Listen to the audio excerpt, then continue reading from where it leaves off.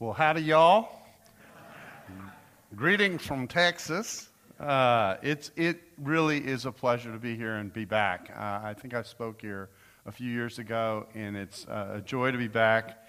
I'm here to talk about culture, but just to kind of, get us set for that, I want to talk a little bit about an American observation about some sports that are in the Commonwealth. So these are sports that you all have that we don't have in the States. But I have made careful observation of what's going on, and I just want to kind of set the stage for talking about cultural engagement with these. So I start with cricket. Here is my summation of cricket as an American. It's a wonderful game to learn a foreign language by. I'm talking about Test cricket, okay? And here's why it works. And this is actually a true story. I learned German watching cricket in Scotland, okay? I turn on the BBC, watch the game, hear a yell, watch the instant replay, and then I knew I could study my vocabulary and verbs for another 45 minutes before anything of significance happened again. And so I learned German with cricket going on in the background. Now, there also is darts, which is a very peculiar sport. It's actually philosophically debated whether darts constitutes a sport. And in analyzing this, I realized that for this arm, it might work. But I have questions about what's going on over here. So that's darts.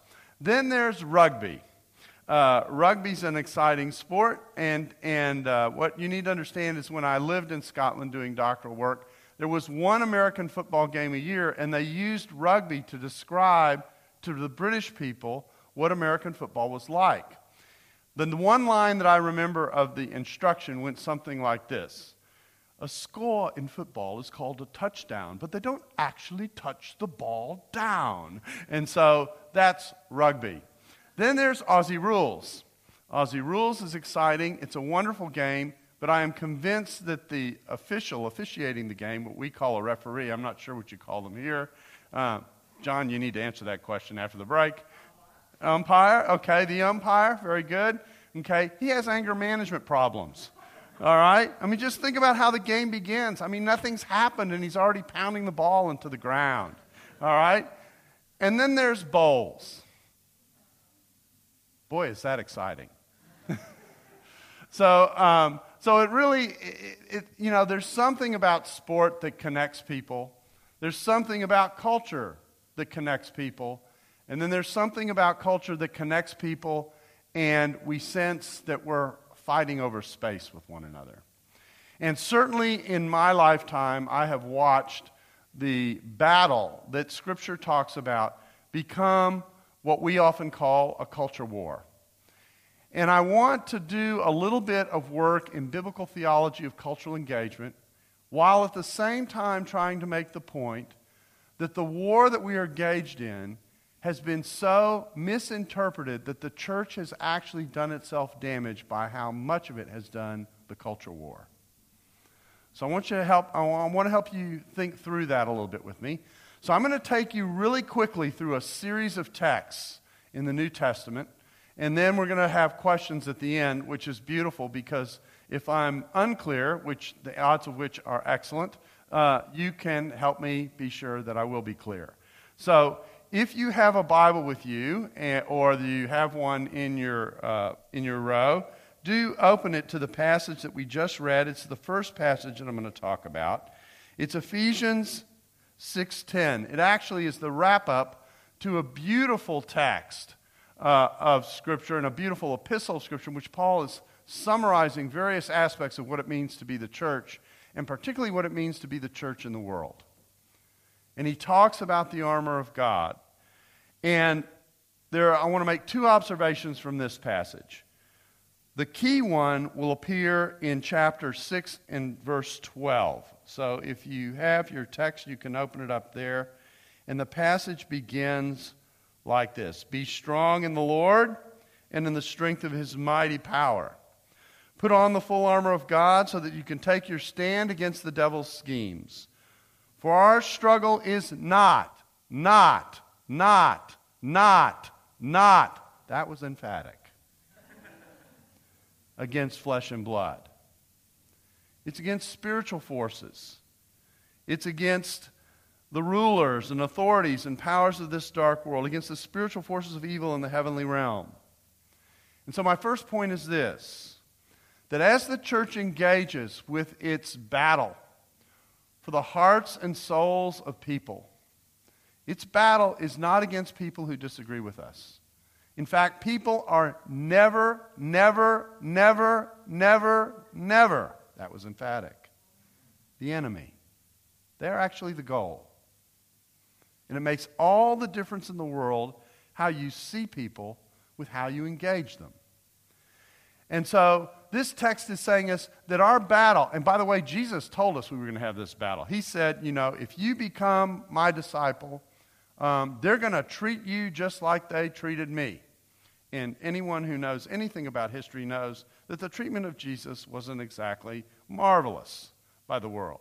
He ended up being crucified for what he believed and what he preached. And so there's going to be this pushback. We should never be surprised by that. We should never feel entitled to escape that pushback. To do that is to step away from our discipleship. So when we engage, we've got to realize that our battle is against these spiritual forces. And you'll notice something else about this passage. And it's the second point that I want to make out of it. And it's this.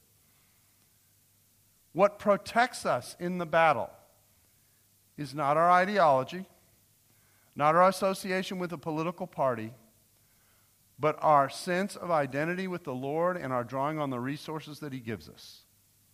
On the spiritual resources that he gives us. It's a spiritual battle. It requires spiritual resources. Just look at the way he describes the full armor of God in this passage. It is an armor that involves girding your loins with the truth. It involves putting on the breastplate of righteousness. It means shodding your feet with the gospel of peace. Between the theology that we have and the character that we're able to have formed within us through the Spirit of God, that is our defense. That is our political, social manifesto. In addition to all these, taking up the shield of faith with which you will be able to extinguish all the flaming missiles of the evil one. And take up the helmet of salvation and the sword of the Spirit and pray in the Spirit. And then he asks for prayer for himself. So 2 points out of this first passage. People are not the enemy. And the battle is a spiritual battle. It requires spiritual resources in order to be fought. And those spiritual resources are a combination of the identity and the position that we have in Christ set apart to him, and the theology and the capability that we have to live a life that is distinctive in a world that's searching for itself. We live in a world that's searching for itself. I was on the plane yesterday flying from Melbourne to here, and as often happens on planes, your time is your options are limited. I'll just say it that way as to what you do with your time. You can sleep, which some people do. Okay, you can take the Coke and the biscuits, which almost everybody does. Okay, you can read or work, okay, or you can take advantage of the entertainment. So I chose the latter option, the Qantas Entertainment app. And I turned on my Qantas Entertainment app and pushed the button and saw what was available. I said, I don't have enough time to watch any of the movies. It's just Melbourne to Sydney. I really don't care for anything that's on choice in terms of TV. So I opted out of that. I went to the music section and I saw Coldplay, a British group, playing in Sao Paulo. And I was in Brazil last summer. So I thought, that looks interesting. I think I'll click that on. Just listen to some contemporary music, at least relatively contemporary to me, and something a little different. And I turned it on and I clicked on to this huge stadium of people listening to words of all kinds of songs and all kinds of music, including a tune called Clocks, which if I played the melody that goes with it, you would all know it. And the words caught my attention because he was singing about seeking who he was in the world, who people are in the world. He's singing this before, 100,000 people. And I often think when I minister in cultural engagement that it's important to hear the cries from the public square. What people are thinking, what they are wrestling with when they get serious, when they turn off all the noise and all the distraction, and things get quiet and they're wrestling with who they are and why they're here, and they're searching for themselves. That's what you see. That's what you feel. You can hear it sometimes in the music. You can see it sometimes in the uncertainty of why I'm doing what I'm being asked to do every day. And Christians, with their armor, with the theology that they have, with the identity they have, with the understanding that Christ gives us about the purpose of life, about the community that they can form, can offer something different. I was at a conference 2 weeks ago in which someone got up and gave their testimony about how they had come to the Lord as an adult. And the person who led them to the Lord gave them this one piece of advice as the first piece of discipleship he offered to this guy. And here was what he told him. Live your life in such a way that it demands a question. I thought, what a beautiful phrase. Live your life in such a way that it demands a question. Your life should be so different. The community life at St. Andrews Roseville should be so different in terms of the world looking for itself and searching for itself, that it asks the question, why do you live that way? Why are you different than many of us? What makes your sense of life outstanding? That's the armor of God. It's not in politics. It's not in our circumstances. It's not in our political parties, whatever they may be. That's where it resides. And the first point of cultural engagement is to understand that our engagement with the world is designed to live in such a way that we're probing to get them to ask a question, and our life is such that it answers that question. And that's the calling of the people of God in the world. So that's our first text, Ephesians 6:10-18. Now I'm going to move on. And as I said, I'm going to try and go quickly here. I'm trying to move that forward. Let's see. That works, I think. Second passage, 1 Peter 3:13-18. You're not only going to get a message tonight, you're going to get a test of how well you know the New Testament. So turn to 1 Peter chapter 3. This is a very famous text.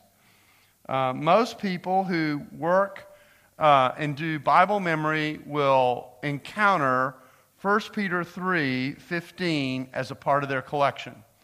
I'll read it by itself first, and then we'll see what it looks like in context. It says, but in your hearts revere Christ as Lord. It actually literally reads, set apart Christ as Lord, and always be prepared to give an answer to everyone who asks you about the reason for the hope that you have. And that's the piece that we memorize. And what I want to do is I want to build around it to show you what's going on in this very public text about how we're supposed to interact with people who may be pushing back against us in the midst of this battle that we have. Oh, I forgot to tell you something.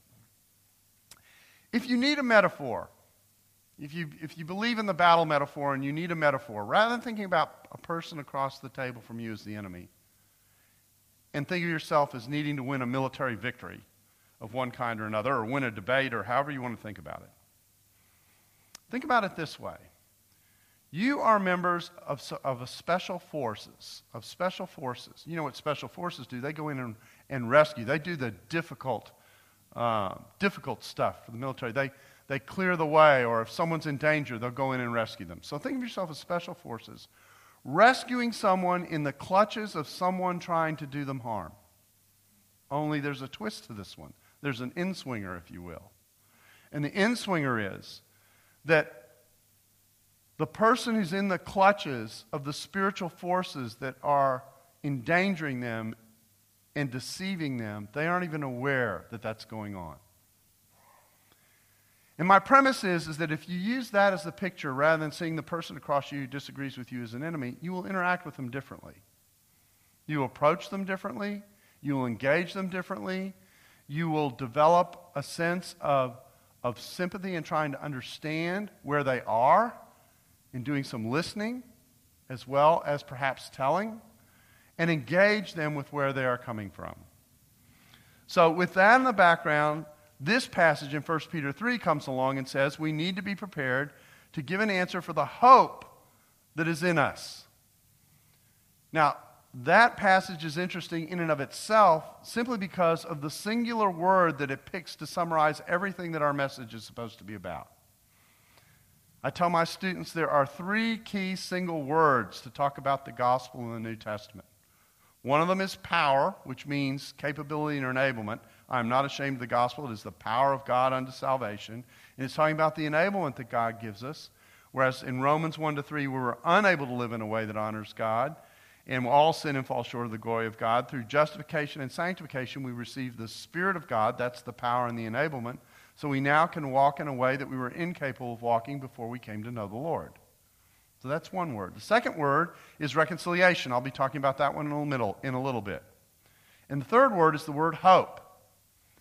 Our faith is only about a hope. Not that I hope something will happen almost like a wish, but a concrete, solid hope, an expectation that we know where this drama is going. And we participate in it as believers, and we are called to invite other people to participate in it who haven't sensed what it is that the world's supposed to be about. And so this hope is a very important word. Now, the reason I say it's important to get the battle right is because of the way the church has handled its message. I accuse the church of having what I call Jimmy Cagney theology. Now, I've got to explain an illustration. Illustration's never good if you have to explain it. But I'm gonna try. So I'm breaking my rule, and then I'm going to explain it to you. So how many of you know who Jimmy Cagney is? I'm just curious. Look at that, about half of you, okay. How many of you have no clue who Jimmy Cagney is? Confess, put those hands up high. Okay, now, those of you who know who Jimmy Cagney is, put those hands up high again. Those of you who raise your hand. Okay, and those of you who didn't raise your hands to begin, keep the hands up, you who know who Jimmy Cagney is. Okay, those who don't know who Jimmy Cagney is, meet with someone who has their hand up afterwards and have a cross-generational moment, okay? All right? Just do that. Jimmy Cagney is an actor from actually my parents' generation. He was a little short Irish guy, and he played all kinds of these little tough guy parts, and he had what I call, now I'm going to use a brand name here. I don't know if you have it here. Black & Decker. Black & Decker here? Oh, I'm in great shape, okay? This is one of the problems of flying over an ocean. You don't know if your illustrations are going to work, okay? So, a Black & Decker voice is like this. Nah, nah, nah, nah, nah. Okay, you ever heard? Nah, nah, nah, nah, nah. That's Jimmy Cagney's voice, all right? It's annoying, okay? And one of the famous lines that he had in one of his movies is, "You're the one who killed my brother." Nah, nah, nah, nah, nah. You can hear it right there in the voice. And so when I listen to the church, here's the message that I hear. Nah, nah, nah, nah. You dirty rat. You shouldn't be doing that. And then my next question is, where's the good news in that? Where's the hope? Where's the positive nature of inviting people into a life experience that actually will help their lives make sense? Because the world is looking for itself. How do we do that well? This passage actually suggests how to do that well. And when we are simply engaged in Jimmy Cagney theology, we miss on the note of hope. And so I want to put this in context because this note of hope needs to be played in a certain way. So start with me and back up from verse 15 to verse 13 where it says, "And who is there to harm you if you prove zealous for what is good?" Perfectly straightforward verse. The verse basically says, if you do what's right, you'll be in good shape. And that's what we teach our kids. You know, do what's right, everything will be in good shape. But we don't live in a normal place. And so the next verse says, "But even if you should suffer for the sake of righteousness," just think about that phrase for a second. Even if you should suffer for the sake of right, you do right and every good deed will be punished. First Peter's saying, that's our world sometimes. Every good deed will get punished. Even if you suffer for the sake of righteousness, you are blessed. And do not fear their intimidation, and do not be troubled. The first way to react to the pushback that often comes in the world is to not be afraid, and to not be intimidated, and to not be troubled. Jesus told it was going to happen. And if you participate in it, you're blessed. Your life is a different kind of life, lived in a different kind of way, and it's a life that demands a question. Why are you different? Why do you live differently? But that difference is not presented arrogantly or haughtily. It's simply lived out. So it says, but if you should suffer for the sake of righteousness, you are blessed, and do not fear their intimidation, do not be troubled. And then the version that I have here says, but sanctify, set Christ apart as Lord in your hearts, always being ready to make a defense to everyone who asks you to give an account for the hope that is in you. And then usually we stop. But I have a view that wherever I get a period, okay, I should keep reading. I mean, look at the translation that's up here on the screen. Okay, it says, be prepared to give an answer to everyone who asks you to give a reason for the hope that you have, period. Full stop. But it goes on. It says this, yet do it with gentleness and reverence. Tone matters. It's not only what we say, it's how we say it. It's how we engage. Do it with gentleness and reverence. These two Greek words are very, very interesting. The first one suggests a meekness. And the second one is the word we get in the beginning of wisdom is fear of the Lord. It has to do with a reverence, a respect that you give to people. And so I'm supposed to engage against the person who's trying to understand what I'm about when that question does come up. And when that question does come up, I'm responding with gentleness and reverence. But don't stop there. Keep reading. And keep a good conscience so that in the thing that you are slandered, second time it's mentioned you're going to get pushback. If you do what's right, you're blessed. In the thing in which you're slandered, those who revile your good behavior may be put to shame. You live in such a way that when there's pushback, you still have a good conscience and your testimony remains.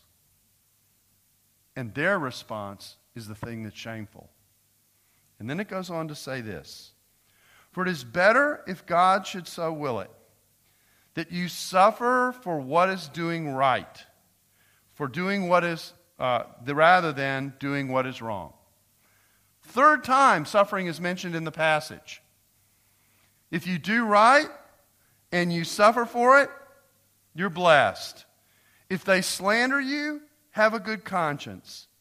And if you suffer for doing what's right, that's okay. That's better than doing what's wrong. You don't pay back in kind, which is oftentimes what the church will do. They'll fight the same nasty fight in the same nasty way, making themselves look like everybody else, and then you just become a special interest group. And then here's the reason. For Christ also died for sins, once for all, the just for the unjust, or the righteous for the unrighteous, and then watch this, to bring you to God. It doesn't say to bring them to God. It's a reminder. It's a reminder that the way in which we came to the Lord is that God got our attention when our backs were turned to God. And that He suffered as a result of the way the world pushed back against Him. So if they push back against Him, they'll also push back against us. But when they push back against us, you're never supposed to forget where you came from. You came from a place where God was gracious to you when you didn't deserve it. We just sang about that.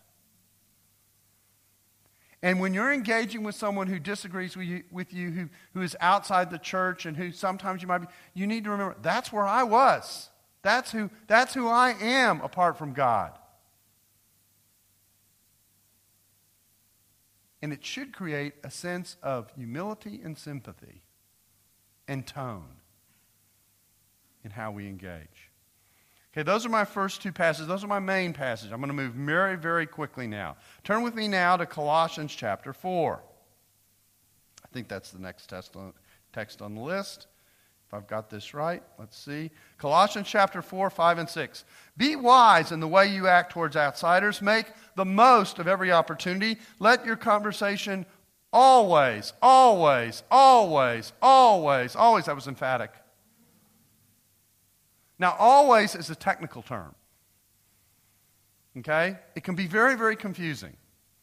Okay? Because it kind of means like all the time. There's never a time when it's not appropriate for your speech to be full of grace. 24 hours a day, 7 days a week, 12 months out of the year, 365 days, 366 days in a leap year. You don't get a day off every 4 years. Always. Season with salt, so you may know how to answer everyone. There is a tone in our engagement that is as important as the content that we offer as we challenge people. And the challenge of sharing in our world is a tension that we all feel. It's the tension between the fact that the gospel challenges the way people live on the one hand, but it is an invitation into hope on the other. And if it only has the challenge, the invitation gets drowned out. And you never take the person to the place that you're actually offering them. And if you only offer hope without a context to understand what the challenge is and why it is that Christ died and why it is that we need God, you assume, like the rest of the West does, that we're entitled to a relationship with God by default. You haven't done the gospel a service either. So be wise in the way you act towards others. Make the most of every opportunity. Let grace in your conversation always be full of grace. Always. Sometimes I hear people in the church talk about people outside the church, and I want to send them as a life memory verse this passage. The next text. The next text isn't up there on the slide, so I'll just tell you what it is. The next text is 2 Corinthians chapter 5.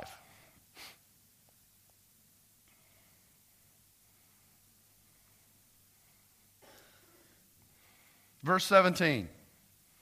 Therefore, if any man is in Christ, he is a new creature. The old things have passed away, new things have come. We invite people into sacred space.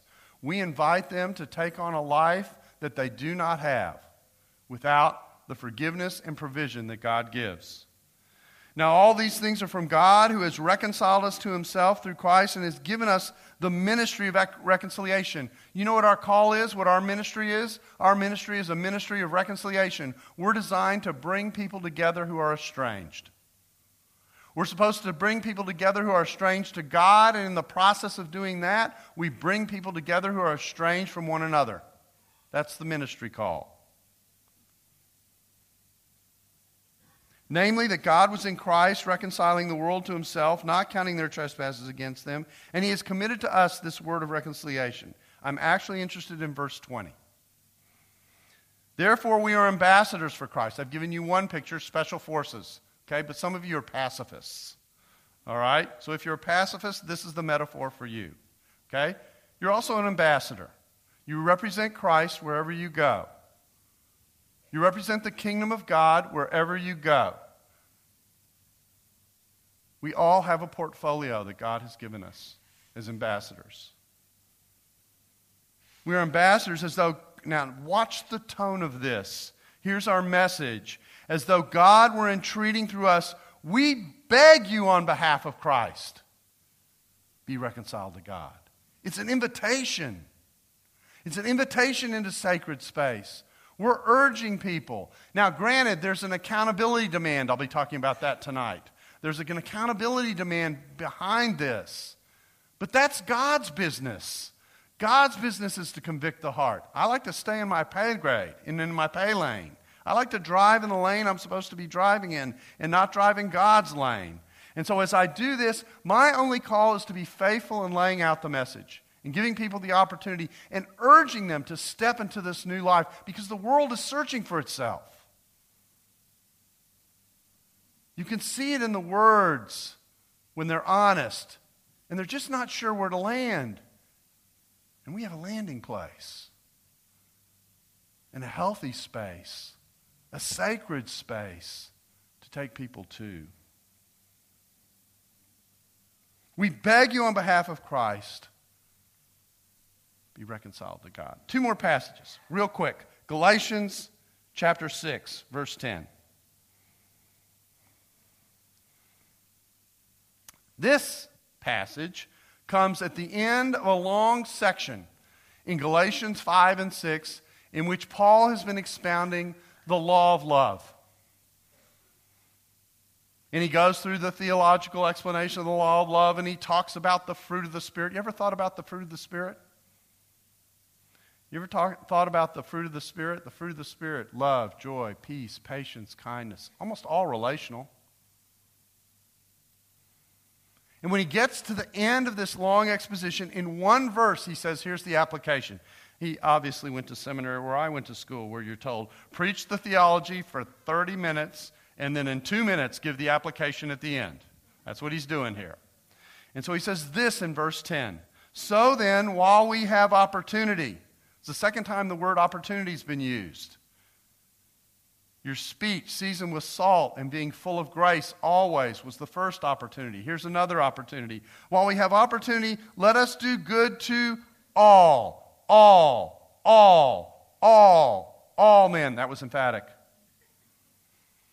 Now, I'm highlighting all because all is another one of these very, very, very difficult technical terms. Okay? You got to go to a dictionary to understand what it means.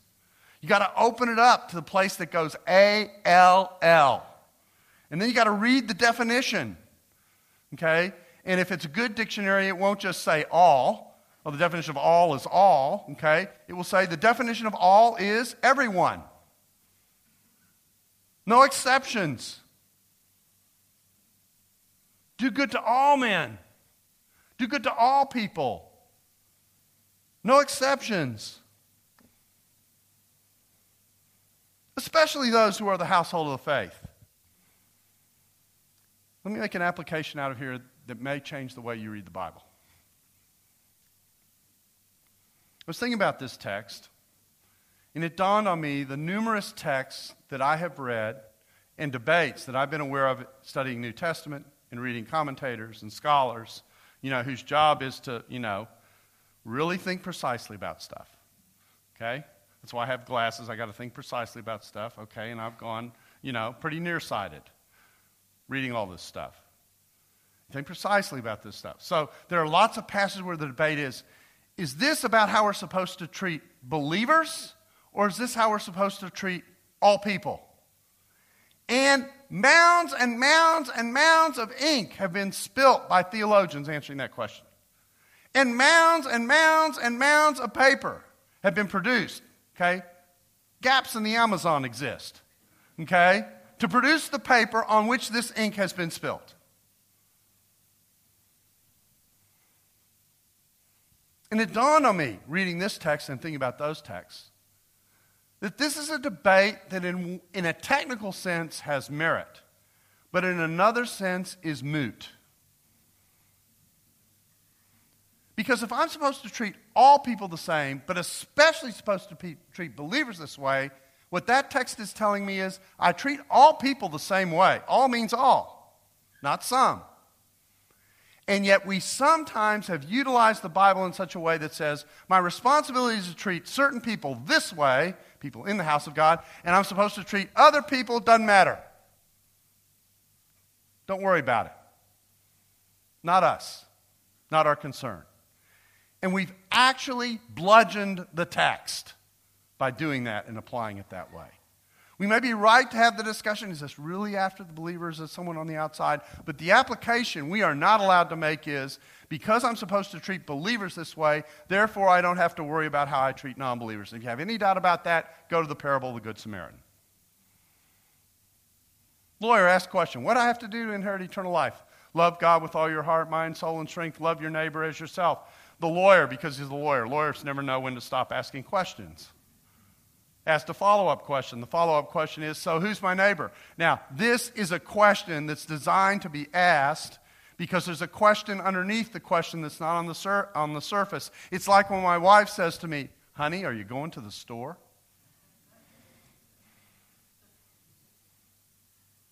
Okay, I got a little bit of laughter with that. I think you know that dance. Honey, are you going to the store? She's not asking for my approximate geographical location. Okay? And I know that if I make a commitment with an answer that goes yes, I know what's coming next, and so do you. Okay?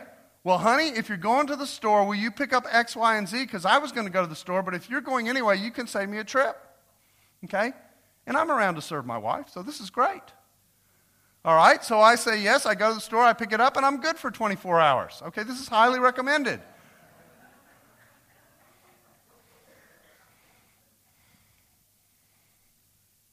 Who's my neighbor? He was really asking, are there some people who are not my neighbor? Do I have to love everybody or only some? And then he tells a parable. And with the parable, he doesn't really answer the question, who's my neighbor? Because at the end, when he tells the story, I call it the Indianapolis 500 parable. Okay? Guy gets beaten up, left for dead. There he is. Okay? The priest and the Levite come by, and they go right around the guy. I mean, Formula One. I'm going to avoid this as fast as I can. Samaritan stops, takes care of him, binds up his wound. I mean, the text just stops when the Samaritan sees this guy, describes everything he does on his behalf in service, and then takes him, and then Jesus ends that parable by saying, be a neighbor. Don't worry about who the neighbor next to you is, just be one. And oh, by the way, neighbors come in surprising packages, because here are the examples of Samaritan.